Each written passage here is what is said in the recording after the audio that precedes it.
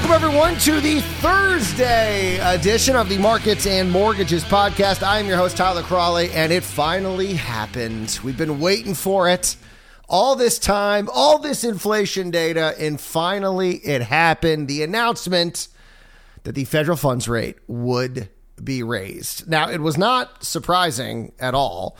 There were some questions that maybe were unanswered that kind of got answered, but for the most part, we pretty much expected everything that was announced. What was weird was, like, the stock market was way up, and then the announcement comes out, and then the market collapses, and then after a while, it came right back up again. It was like, what was that selling? It's like people forgot that we knew that was going to happen. It's like, oh my gosh, the Fed raised the federal funds rate. Oh my gosh, sell. And it's like, wait, hold on. We already knew that. Oh, yeah, you're right. We did it. We buy. We did know that. Go back to buying. I have no idea what caused that. That was just, maybe it's just people that, I mean, it's been 4 years since we saw a rate hike. So maybe it was just the shock of the rate hike being announced. So what was the rate hike? Well, we knew what it was going to be. Jerome Powell made it very clear when he testified in front of Congress earlier this month, 25 basis points. And that's what we got from the Federal Open Market Committee, saying in the release, quote, the committee decided to raise the target range for the federal funds rate to 1/4 to 1/2% and anticipates that ongoing increases in the target range will be appropriate. We're going to talk about that a little bit.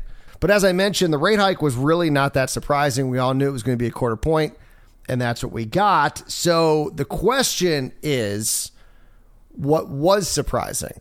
And like I said, nothing. Really. We did get some questions answered, kinda, I guess, at how you want to look at it. Remember, the Fed's always sort of, they're not going to make any sudden movements. And so every time they do make an announcement, there's always a big caveat that things could change. Things could change. You never know what's going to happen. We're planning on that, but it might change. It could possibly change. So here's the first question. How many rate hikes are there going to be? As I just mentioned, they are saying there will be an appropriate amount of rate hikes going forward. Well, according to the Fed's summary of economic projections, they released that with the press release, the statement, the Fed is expecting the Fed funds rate to rise to 1.9% by the end of this year. And using basic math, that would mean 6 more rate hikes for a total of 7 in this calendar year. And we already kind of knew that. We talked about that. The Fed traders, it had been reported, I know Bloomberg reported on it, that they'd already priced in 7 hikes. So once again, nothing really that new. So then the other question, what about asset purchases? Well, the good news, the committee said, quote, they expect to begin reducing its holding of Treasury securities and agency debt and agency mortgage-backed securities. Okay. Bad news. They didn't say when this would happen, but they did say it would be happening at a coming meeting. And I think a lot of people have said, ooh, maybe May. May was the time period that I've seen thrown around on Twitter, but they didn't say. So once again, it's back to, well, maybe this, maybe that. We shall see. And then finally, what was the vote? Where did the Federal Open Market Committee stand on this vote? Everyone voted for the 1/4 rate hike except, who do you think? James Bullard. He wanted a 50 basis point hike. And so he stood alone and was the lone dissenting vote only because he wanted to see a bigger hike. So no one was like, no, I think we should keep rates at 0. And there was something else I think that's also important to note. This, once again, is from the Fed's summary of economic projections. They revised their 2022 economic projections from 4% GDP growth this year to 2.8%. And they did not change other years to add that growth. So they just said, yeah, the economy is going to lose almost half its growth and it's going bye-bye. Like, it's not like, oh, we're going to see it the next year or the year after. No, it's like, it's gone. It's gone. And probably one of the explainers to this is what is happening with inflation. They're projecting, their original projection in December was 2.6%. Now 4.3%. Now, as I've mentioned on the podcast before, inflation, of course, is a result of an overheating economy. And so I know what you're thinking. Well, Tyler, how can you say that growth's going to shrink with inflation? Well, once prices get to a certain point, it's why they argued that the solution to higher prices is higher prices because people will just not be able to buy stuff. I mean, unless we get into some kind of horrible wage price spiral where they both just keep rising back and forth, and then you get, hyperinflation, I guess. But for the most part, people's wages will be locked in. Rates or prices can only go up so much before people just can't buy those products anymore. As demand decreases, supply stays the same or increases as some of these supply chains get fixed, you're going to see prices fall. And that deflationary, that of course that pulls away from economic growth. And so that's why you're seeing sort of this big inflation, because right now inflation is already above 4.3%. So they are expecting by the end of the year to see inflation dissipate.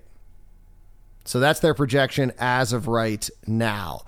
Now, as you guys know, I would have preferred to have seen a 50 basis point hike, but I also understand where Powell's coming from and his approach that he has with, just letting everyone know what he is going to do before he does it well ahead of time.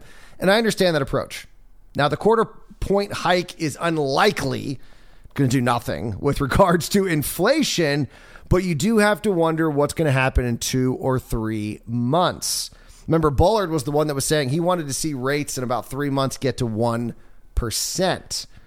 And so Powell did mention in a subsequent press conference that we could see a 50 bip hike in May, and that is when we could also begin seeing a selling down of the balance sheet. So once again, all eyes will continue to be on inflation data, because if inflation remains elevated or if actually gets worse, how do they not lower rates? Or I should say, how do they not increase rates to tackle that inflation, to try and lower it? And so we will see. We'll see if James Bullard's prediction or what he would like to see happen, which of course is, none of these Fed chairs are speaking out of turn. He was floating that idea for a reason. So we will see if that is necessary over the next couple of months. Now, we also got a lot more data yesterday. For example, home builder confidence. We're not even going to have time to get into retail sales, which, by the way, were a little disappointing. Wanted 0.4, but instead we got 0.3. But there was like a gigantic revision to January. It was like a 4% revision. It was something along those lines. And we're not even going to get to that because we got to talk about home builder confidence. Home builder confidence fell more than expected in March. And this is now the third straight month that confidence has fallen. Not exactly the best way to start the year. This, of course, according to the National Home Builders Association, or the National Association of Home Builders, hence the acronym NAHB. makes sense. Month over month, the NAHB, there we go, Wells Fargo Housing Market Index fell 2 points to 79. The expectations had been for it to fall from 81 to 80. Now, home builder confidence is now down 3 points when compared to where we were in March of 2021. And this is the third straight month of declines and is now the lowest level since September. And this month's decline was led almost entirely by a big drop looking at the future of home building. Over the next 6 months, that's one of the metrics that they use. That fell 10 points to 70. And that was the lowest level that we have seen since June 2020. So a big drop, not a lot of confidence about what's going to be happening going forward. Interestingly enough, the present index saw a slight decline to 86 from 89 in February. This was its lowest level since June, and the traffic of prospective buyers actually increased 2 points to 67. So people are confident that home demand is still strong, but they're not sure what's going to be happening 6 months from now. And that's understandable in an environment where rates are rising and construction costs are also rising. it makes sense. Now, regionally, the West continues to lead the way with an index of 91 that was unchanged from the previous month. The South fell 4 points to 80, while the Midwest was actually up for the month. They were the only one that was up at 73. That was a 2-point jump. And the Northeast saw a gigantic drop-off.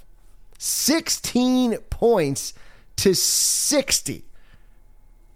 That's where their index was, 60. That is the lowest level for any region since June 2020.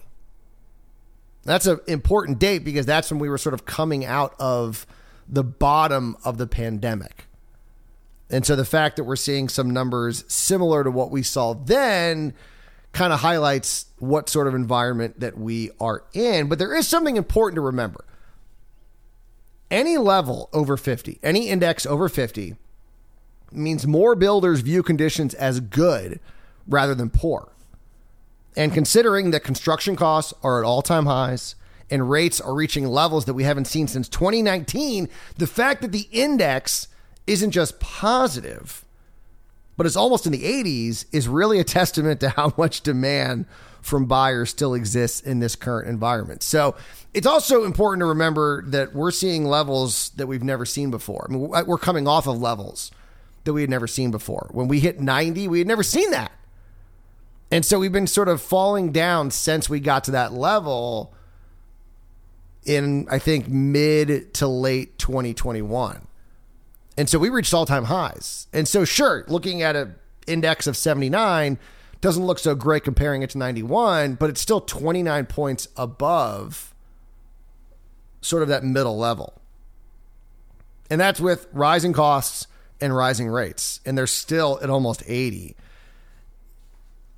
Looks can be deceiving on the report. Oh, no, we've fallen for 3 straight months. Oh, no, we're falling out of the 80s. Considering where we are, like I said, with construction costs and rates, it's not bad. It's really not that bad. And speaking of mortgage rates, let's wrap up this podcast looking at mortgage demand for the week.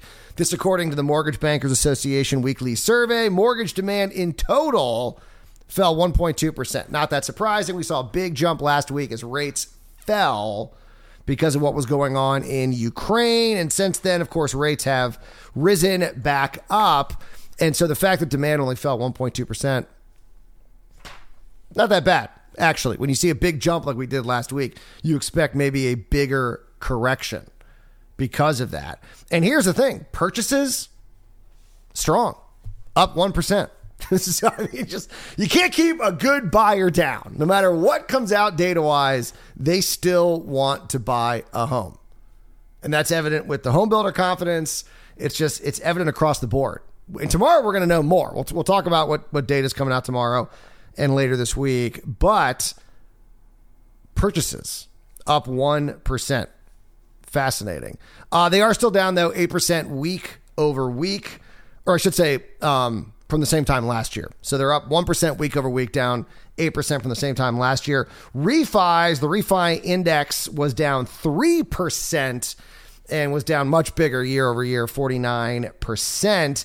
And now the refinance share of mortgage activity has decreased to 48.4% of total applications from 49.5% from the previous week. And I have a feeling that number is just going to keep falling and falling and falling as we move forward. And I mentioned mortgage rates. Well, the short reprieve that we saw with dropping rates, that has come to an end just as quickly. This, once again, is data from March 11th, the week ending March the 11th. The average contract interest rate jumped 16 basis points to 4.27% for a 30-year fixed, and a 15-year fixed. The average contract interest rate also saw a 16 basis point jump to 3.55%. Joel Kahn, the Associate Vice President of Economic and Industry Forecasting at the Mortgage Bankers Association, noted that the average loan size, despite all of this, continues to remain elevated, saying, quote, purchase applications slightly increased with both conventional and VA loan applications seeing gains.